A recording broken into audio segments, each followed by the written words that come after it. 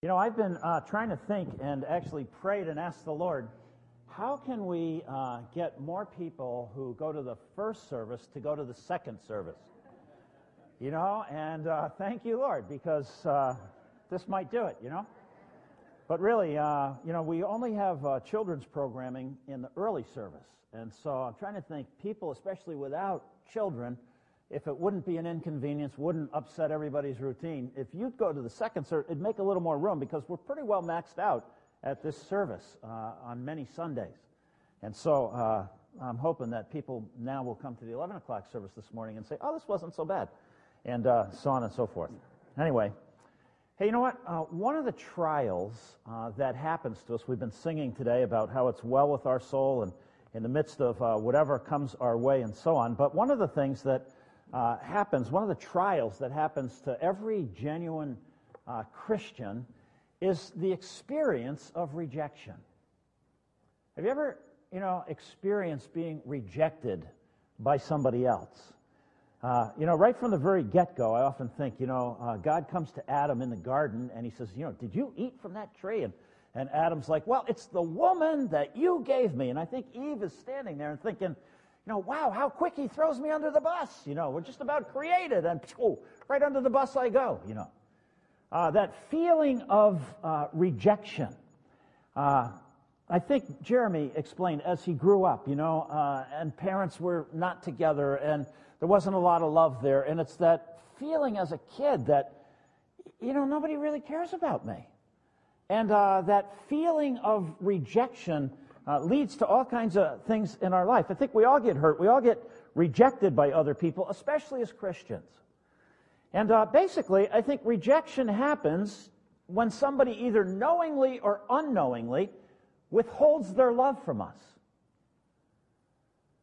You feel rejected when somebody, sometimes knowingly, intentionally, and sometimes unknowingly, sometimes people are just so caught up in their own deal that they're not even thinking about, you know, what I should be doing as a mom or a dad to extend love to my children and so on and so forth. And so, you know, sometimes it's deliberate, sometimes it's intentional, sometimes it's because of misunderstanding, and sometimes it's completely unintentional. But I think it happens especially if you're loyal to Jesus. If you're willing to be loyal to Jesus, if you're willing to enter into conversations and bring truth to the table, if you're willing to embrace values that God has instilled in you, and you move out among the people in the world, you're going to experience that feeling of rejection. And whether it's intentional or unintentional really doesn't make much difference, but the question is, you know, when you do experience that kind of rejection, when somebody says or does something unkind, or you feel ignored or misunderstood or maybe even condemned, the question is, how do you respond? What do you do when you have that experience? Do you reject the other person back? Because that's what's normal. When somebody rejects you, it's kind of a knee-jerk reaction. Well, I'm just going to reject them back. You ever give somebody the silent treatment? I feel rejected, so I'm just, you know, not going to talk to you. Do you avoid other people? I think it's a huge problem, you know, like in the Christian community, that, you know, I experience when I get out there and I stick up for the Lord and I'm loyal and I share the gospel and so on, I experience rejection. So, you know what? It's just more comfortable to stay with the Christians. It's kind of, well, if you don't want to know about my Lord, too bad for you. Goodbye. I'm not going to make the effort. I'm not going to set myself up to feel this rejection. You know, I think to myself, you know, when's the last time you shared your faith with an unbeliever? And why is that? Well, because that feeling of rejection hurts. And why set yourself up for that? What do you do when you experience that feeling of rejection? Do you become critical and judgmental, or start gossiping, or get angry, or maybe even violent? Or do you disengage? Do you just say what you know other people want to hear, even though you don't mean it? And you start to be kind of untrue to yourself. How do you respond? Or, you know, do you try harder to please other people, to try to get them to accept you? Or, you know, do you just disengage completely and give in to some kind of addiction? or some kind of compulsion and just try to sidestep life altogether because it's just too hard. And we just kind of get out there in left field. You know, in marriage, for example, your spouse maybe knowingly, maybe unknowingly, withholds their love from you in one of 1,000 different ways. And you feel maybe perhaps rejected. Maybe you had the best of intentions, but they came back and said, you know, not good enough. And you feel rejected. And as soon as you experience that reality of rejection, you have a choice. You have to decide. How are you going to respond? How are you going to react? How are you going to reject back? Are you going to let that hurt of rejection control you? Are you going to let that feeling of being rejected by somebody else cause you or take control of your life and make you somebody you're not? And it's really important, I think, to kind of think about this, because if you do, then you begin to get caught in this cycle of rejection. I do a little bit of marriage counseling, and it's so easy for couples to get caught in this cycle of rejection. You hurt me, I hurt you, you hurt me again, I hurt you again, and it just goes round and round and round, and the whole thing just kind of winds down. And at some point, if somebody can't kind of break into that cycle and turn that thing around, but somebody's going to feel the rejection and have to be able to do something other than just reject back. And you know, this happens in church all the time. It happens to church people, I think, pretty regular. Somebody will say, you know, nobody talks to me. Nobody listens to me when I talk. Nobody chooses me to get involved. You know, nobody notices me. I'm leaving this church. You make me feel rejected, I'm going to reject you back. And you can go your whole life and just allow that reality, that trial of rejection, to just sort of control you. And then you start taking everything people say personally, and you begin to cling to people who accept you and avoid the people who seem to bring on rejection. And that's where the church stops witnessing. It's where the church stops getting out into the world like light and salt, and where God intends to throw us in there. And to be able to deal with that reality that even when people reject us, to realize there's another option than to reject people back. Some people try very, very hard to, just get accepted, and they cling to people who accept them and avoid the people who don't. And so, this is, I think, how affairs get started. Wow, I go home and I feel rejected. I feel not appreciated. I feel like this person doesn't understand me. They never listen to me. They don't take the time. Da-da-da-da-da-da. But I go to work and, oh, wow, you're so wonderful. Oh, you look so pretty today. And before you know it, I'm going to where I'm feeling that acceptance, and I'm staying away from where I'm feeling that sense of rejection, that reality of rejection. I think it's why so many of us stop witnessing. Some people just get to the point where they say, I just don't care anymore, and I'm just going to be irresponsible, I'm going to be undisciplined and so forth. But I want to suggest this morning that you and I, we have a much better choice when that reality of rejection comes our way. We can choose to believe what God says about us is true, and that what the person who's rejecting us is saying is not true. And we can break that cycle by allowing the very presence of God and His Spirit to change us so that we don't enter into that cycle of rejection. And we can actually make our faith work for us. God says to you, you're not rejected. You're deeply loved. You're accepted in Christ. God comes to us in the Bible and He asks, I think, a rather penetrating question. He says, look, if God is for you, who could be against you?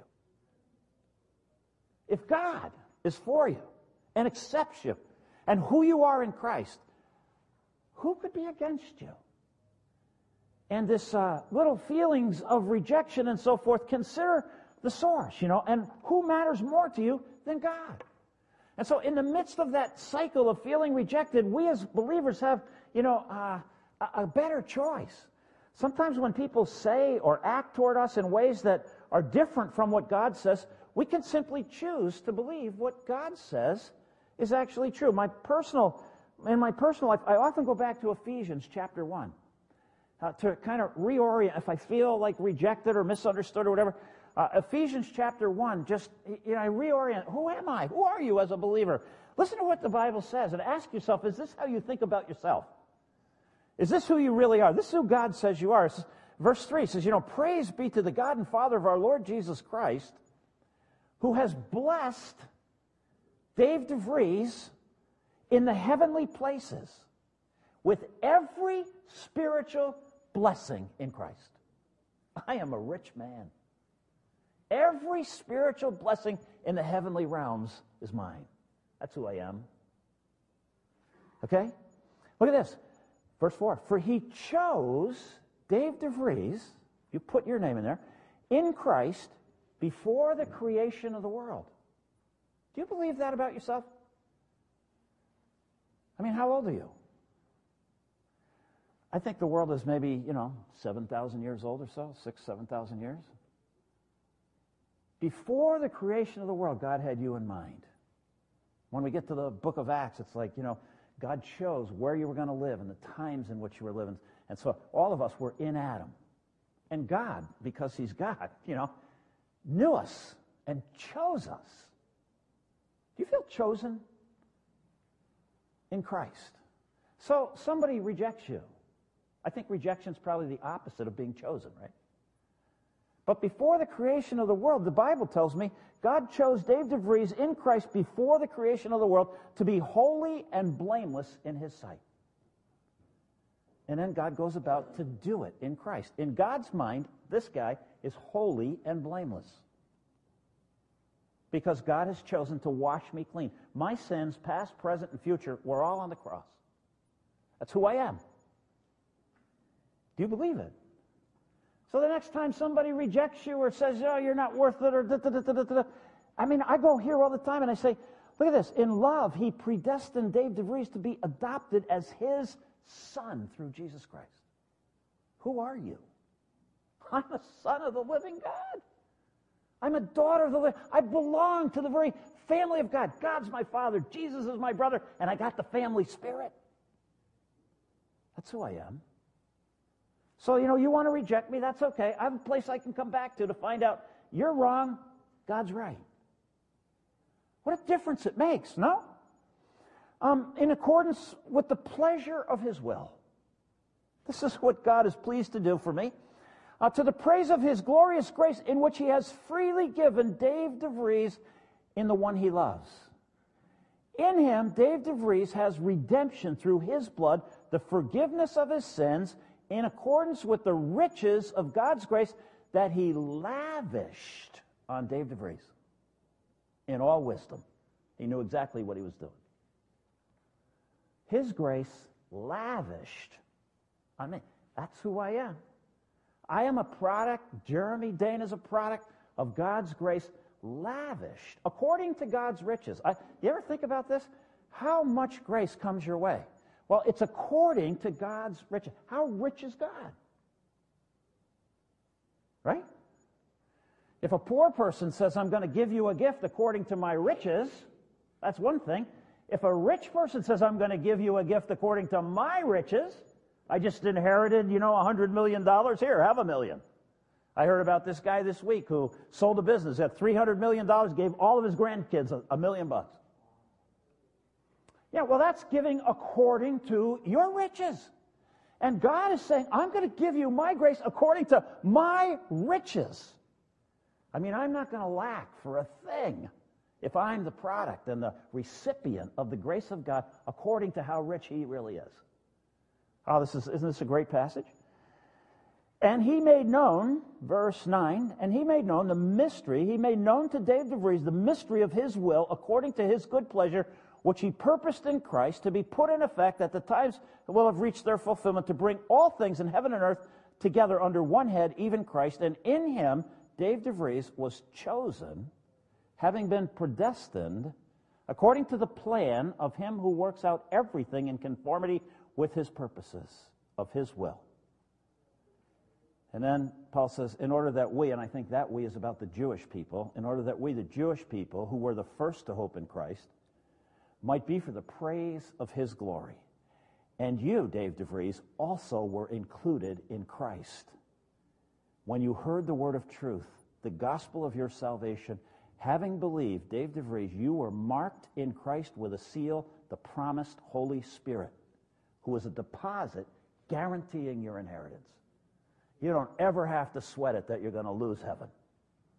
You don't ever have to worry that you could slip up and God's going to say, I'm done with you, and you're out. Because it's been sealed, this inheritance. Who are you? And the next time somebody says you're something different than what God says, you have a choice. You can say, I'm not going to believe what you're telling me is true. I'm going to believe what God tells me is true. And I'm going to respond in an entirely different way. And so the next time we feel rejection, if I believe God, these feelings of rejection that come my way are not going to control my life, and instead, I'll stay free to be able to love the next person in spite of the fact that they're rejecting me. So I can witness to somebody, they can say, you're a jerk, you don't know what you're talking about. I can continue to love that person, and I can continue to go back, and I can continue to have confidence that God can use that. My hurt, he can use. Romans 8:28. God can cause all things to work. Isn't Jesus, the worst thing that happened to Jesus, put on the cross? What a horrible nightmare. He was perfect, but it became the best thing. God can take the hurt, the worst things in our life, the rejection that we feel from other people or situations or the world in which we live, and turn the hurt of that into something very, very good and a blessing for the next person, if only we Christians would respond like Jesus and go to the cross willingly and experience the rejection on behalf of the other person like Jesus did for you and me, so that God can bring healing into the next person's life. And so you get a guy like Jeremy, and he understands what God's done for him, and he works in higher ground, and somebody comes along, and they're desperate, and so they come. Maybe the court orders them to go to some addiction program and so on, but they fight you tooth and nail, and they reject you, and you tell them the truth, and you tell them your story, and they just keep rejecting you. How do you keep loving people? Well, you go back to what God says is true about who you really are.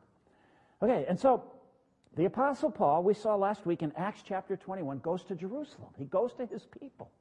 He goes to the people that he really loves and cares about, and he stretches himself to identify with those people. You remember, if you were here last week, he joins in with some people who are under a Nazirite vow, and not only that, but he actually agrees to pay for sacrifices, which are part of this vow, that are sin offerings. Now, this is the great Apostle Paul, right, who wrote Galatians, Romans, and, is up against, he hates all the legalistic, things about the Jewish faith and so forth. But if you turn in your Bible to 1 Corinthians chapter 9, you might remember Paul is just, kind of doing what he said he's supposed to do. In 1 Corinthians chapter 9, Paul says this to the Corinthian church. He says, though I'm free and I belong to nobody, okay, I make myself a slave to everyone. I'm a servant, like Jesus, to everybody. And he says this, he says, I'm out to win as many people as possible. I am out to influence for Christ as many people as I can. So what do? Verse 20. To the Jews, I become like a Jew, so that I can win some Jews. I'm going to identify with whoever it is that God leads me to influence for his cause. So to the Jew, I become like a Jew. To those under the law, I become like one under the law, though I myself am not under the law, so as to win those who are under the law. To those who don't have the law, the Gentiles, I became like one not having the law. Though I'm not free from God's law, I'm under Christ's law, so as to win those who don't have the law. To the weak, I become weak to win the weak. I become all things to all people, so that by all possible means I might save some. Paul says, it's not about me. It's about who I am in Christ, and why I've been chosen, and why I've been blessed, and why God has loved me. It's so that that can pour through me to the next person. And so nothing is more important to me than influencing the next person. And so I will accommodate myself. The same freedom that gives God's grace to Gentile people to be free from the ceremonial laws of Judaism is the same grace that gives freedom to Gentile people to not have to do those laws. That same grace gives freedom to the Jewish people if they want to keep doing those ceremonial laws to do them, but they have entirely different meaning once you come to Christ. They are pregnant with an entire new meaning. Barb and I were at this seminar, and part of this is a Jewish guy put on this seminar, and he explained to us, there are 7 feasts that God laid out for Israel. 7. 4 of them are in the spring, 3 of them are in the fall. This guy laid out how the first 4 parallel exactly the first coming of Christ. And how the second 3 that come in the fall, starts with trumpets, parallels the return of Christ. So, you could be a Jewish person and you could be celebrating these feasts, but if you understood Christ and believed the Scriptures, they would have an entirely different meaning. I don't know if I have time, but one of the, like last week or so, we had one of our missionaries was with us, and our missions team met with this missionary who's reaching out, his work with the Navigators is reaching a lot of Muslim people, okay? And so imagine there's a whole bunch of people that have been in Islam all their life, and they're coming to Christ, and now there's a huge debate in the church as to whether or not a Muslim person has to come out of Islam completely, out of their culture, get away from their family, and become a Christian in a very outward sense. Or should those Muslims who come to Christ stay in there and be an influence and be a light and live for Christ in the midst of Islam, in the midst of their family, in the midst of the culture, until the culture kicks them out? And there's a huge debate. And it's the same thing that Judaism faced. Should the Jews, the Jews said, if you're going to become a Christian, you first got to become a Jew, like us, and have all these laws and all of that. And Paul's like, no way. And the same thing Paul is defending here is saying, if you're Jewish and you come to Christ, you don't have to leave everything. You just have to understand that those laws will never save you. Only Christ will save you. But all of those laws were designed to lead you to Christ. They all have a new meaning now. They're all rich with, the essence of our salvation in Christ. And so Paul does his best, to identify with the Jewish people. However, notice in Acts chapter 21, Paul's totally misunderstood, just like as what's going on today. And I think you can apply this to anything. You can be, look, you're an American, but you know what? You got to become a Christian. As an American, you champion all these American values. You come to Christ, you know what? You got to get out of America. You got to get out of being an American and being a Christian first. You're going to have a whole new set of values, right? Or if you're a Giants fan, my main identity is I'm a Giants fan. That's who I am, Well, listen, you got to get out of being a Giants fan and get a new identity in Christ. You'll be a Christian first, Giants fan second. Right? And you just go Roman Catholic. But that's probably more relevant to people because, wow, I was in Catholicism and I met Christ. And some people say, got to get out of the Roman Catholic Church. It's evil. It's wrong. And they're right. And for some people, that's the right thing. But for other people, it's like, no, you know what? I'm going to stay in here and keep slugging. Because there's a lot of people here who are lost. And I'm going to become all things to all people in the hopes that I can win some. I'm going to pretend I'm a Catholic. And go along with this in order that I might influence and win. And that's what Paul did to the Jewish people. He went back into Jerusalem. He pretends he's Jewish, if you will. And he's looking to influence people. However, he's totally misunderstood. And in verse 28 of chapter 21, they seized Paul. They stir up the whole crowd. They're shouting, "Men of Israel, help us. This is the man who teaches all men everywhere against our people and against our law and against this place." That is not true. That is a rumor. That is not true. It's a rumor. Somebody said a rumor is something that doesn't have a leg to stand on, yet travels faster than anything with legs. A rumor is always based on half-truths, lies, prejudices. Yet these Jewish people prejudiced against the Gentile people. And that's the breeding ground for rumors. And so this rumor crops up that Paul's against the Jewish people, against this place, in the temple and all of that. And it's not a true rumor. So verse 30, the whole city is aroused. People come running from all directions, seizing Paul. They drag him from the temple, and immediately the gates are shut and so forth. Verse 35, it says, when Paul reached the steps, the violence of the mob was so great he had to be carried by the soldiers, and the crowd that followed them kept shouting, "Away with him! Away with him! Get rid of him!" Just like they did against Jesus. I think that's probably creating a little feeling of rejection for Paul. What do you think? Here's Paul goes out of his way to try to identify with the Jewish people. Right? I tried to make the point last week that I wasn't so sure that he should have ever gone there, but he did.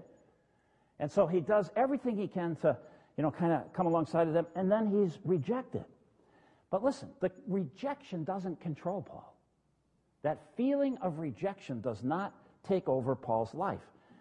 That rejection was based on a rumor, and Paul knew it, and Paul knew who he was in Christ, and he was secure in Christ, and so on and so forth. And so Paul, in verse 1 of chapter 22, says this. He asked for permission to talk to the crowd, and he says, "Brothers and fathers, listen now to my defense." The word is apologia, from which we get our word apologetics. Paul's going to defend the faith. He's going to defend what he's going to defend the gospel, if you will. And this is really an important thing. He's going to give a reason. You remember Peter in 1 Peter 3:15 said, "Always be ready to give an answer to anybody who asks you to give the reason for the hope that's in you."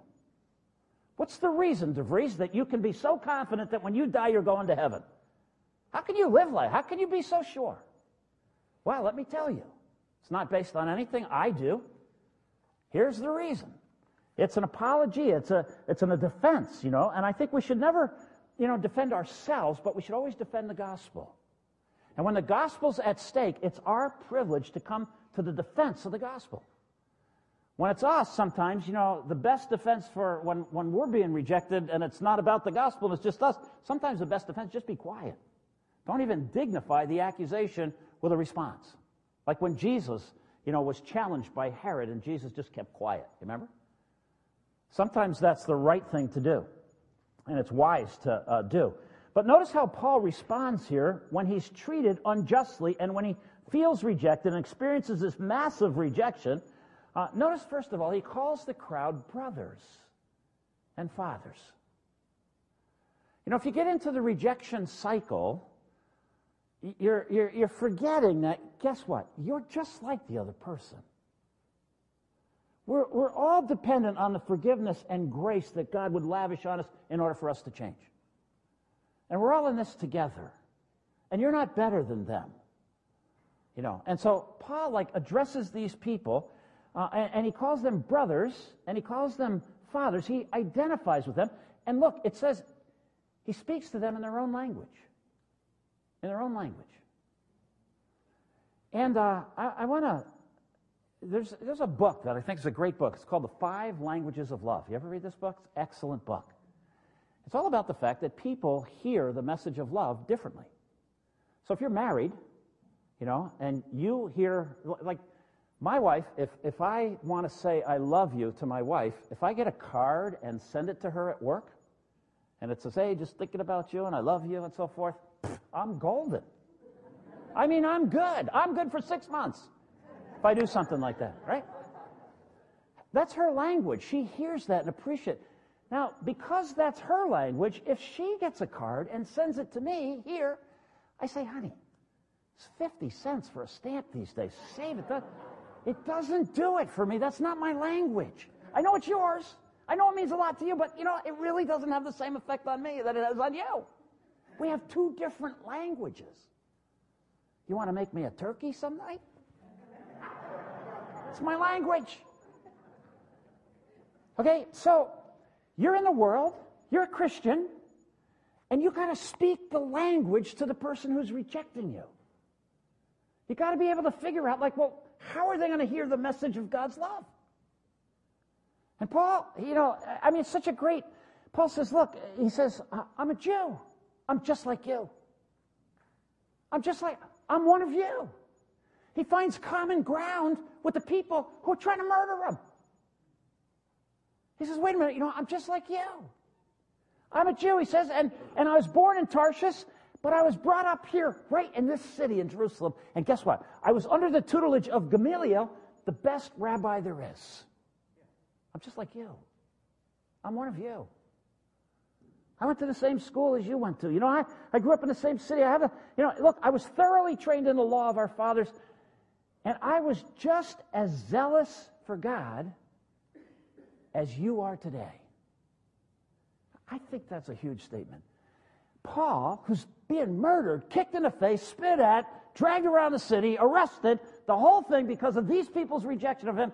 And Paul takes all of that, he puts it in the best possible light of the people who are rejecting him and says, I understand, you're being zealous for God. That's huge. You ever get in a fight with somebody and try to put the other person in the best possible light, the person who's rejecting you?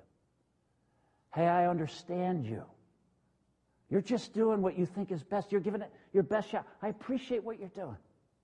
And that's what Paul does here to the person who's rejected, the person who's trying to kill him. You ever think you could get in a marriage situation, you get that rejection cycle going, and somebody says, wait a minute. I know this feels like rejection, but I know you're trying your darndest best. Because I know you, and I appreciate you, and I understand you, and where you're coming from. And that's what Paul does to these people who are rejecting him in the midst of this rejection. And you know what? Something really remarkable, my opinion, very remarkable happens. It says there in verse 2, when the crowd, which is absolutely out of control, I mean, just think of the scenes on TV that you see in some of the places all over the world today of crowds that are getting together and just going nuts and, you know, beating on each other. And so there's totally chaos and so forth. Look what it says in verse 2. The whole crowd, when they heard Paul talk in their language, became totally quiet. How'd that happen? How do you go from total chaos to total quiet? I think God showed up there. I think God said, you know, I got a man in Paul who believes who he is in me, and he's willing to testify, and he's willing to love these people and identify these people like Jesus did when he came down out of heaven and became one of us in the incarnation. And I think God shows up, and everybody's quiet. And all of a sudden, for the first time maybe, and who knows how long, everybody's listening. And I want to say, you know, when you get into that rejection cycle with somebody, that the key to kind of breaking is that stop and listen. Listen. Somebody speaking the truth, doing it in love, and somebody else actually listening. I mean, how else do you explain? The Bible says it got very quiet. You ever been in a kind of conversation where everybody's arguing and they're going round and round and round, and, you know, and then maybe somebody says something that's heartfelt, that's, you know, sacrificial on their part, puts the other person in the best light, and all of a sudden there can be quiet and there can be conversation. And I think this is I think God shows up here, you know. And this whole cycle of rejection is broken because Paul doesn't reject the people back. And he begins to speak to them. Brothers, I'm one of you. I understand. I know you're just being zealous for God and so forth. And he puts it all in the best possible light. And Paul's just like remaining pretty calm here. Okay? So, you know, I was there, Paul says. I was one of you. I was there. And look what he goes on to say. He says, you know what? Verse 4, hey, I persecuted people like me, too. I understand why you hate me. I understand why you reject me. I understand why you won't listen to me. I understand why I'm a threat to you. Because guess what? I was where you were at. You know, I think that's why a guy like Jeremy can be so effective in a ministry like Higher Ground. Like, I understand why you don't trust me. I understand why you won't listen to me. I was where you were at. I used to be there. And that's what, Paul, I persecuted the followers of this way to their death. I arrested men and women, threw them into prison. And you can go ask the high priest. They can all tell you. Probably some old guys there who remember when Paul did all that. And I'm like, yeah, that's right. He did. He was just like us, you know. And then he tells how, you know, he got letters so he could go to Damascus and he could keep putting people in prison, put them to death and so forth. And then in verse 6, he starts to give his testimony. He says, but listen, something happened to me. I was right where you're at. I understand where you're coming from. I always think that, like, people who work with kids are so great if they can remember, I was just like you as a teenager. I understand the temptations. I understand where you're at. I understand what happened to you. I understand how hard it is to trust God, and He's invisible, and the world is real, and I was there. And Paul says, but listen, something happened to me. I met Jesus, is basically what he says. I was on my way to Damascus, and you know the story here, and we're out of time. He tells his whole story here, and again, he brings Jesus into the discussion. The crowd is still quiet. They're listening. He introduces Jesus. Very few people will reject you if you're just sharing your own story. Let me just tell you how I met Jesus.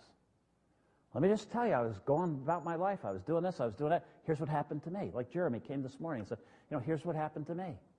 Somebody invited me to church. Somebody, cared enough about me to bring me to a meeting. Somebody recognized I needed help, put their arm around me and said, I'll help you, et cetera, et cetera, et cetera.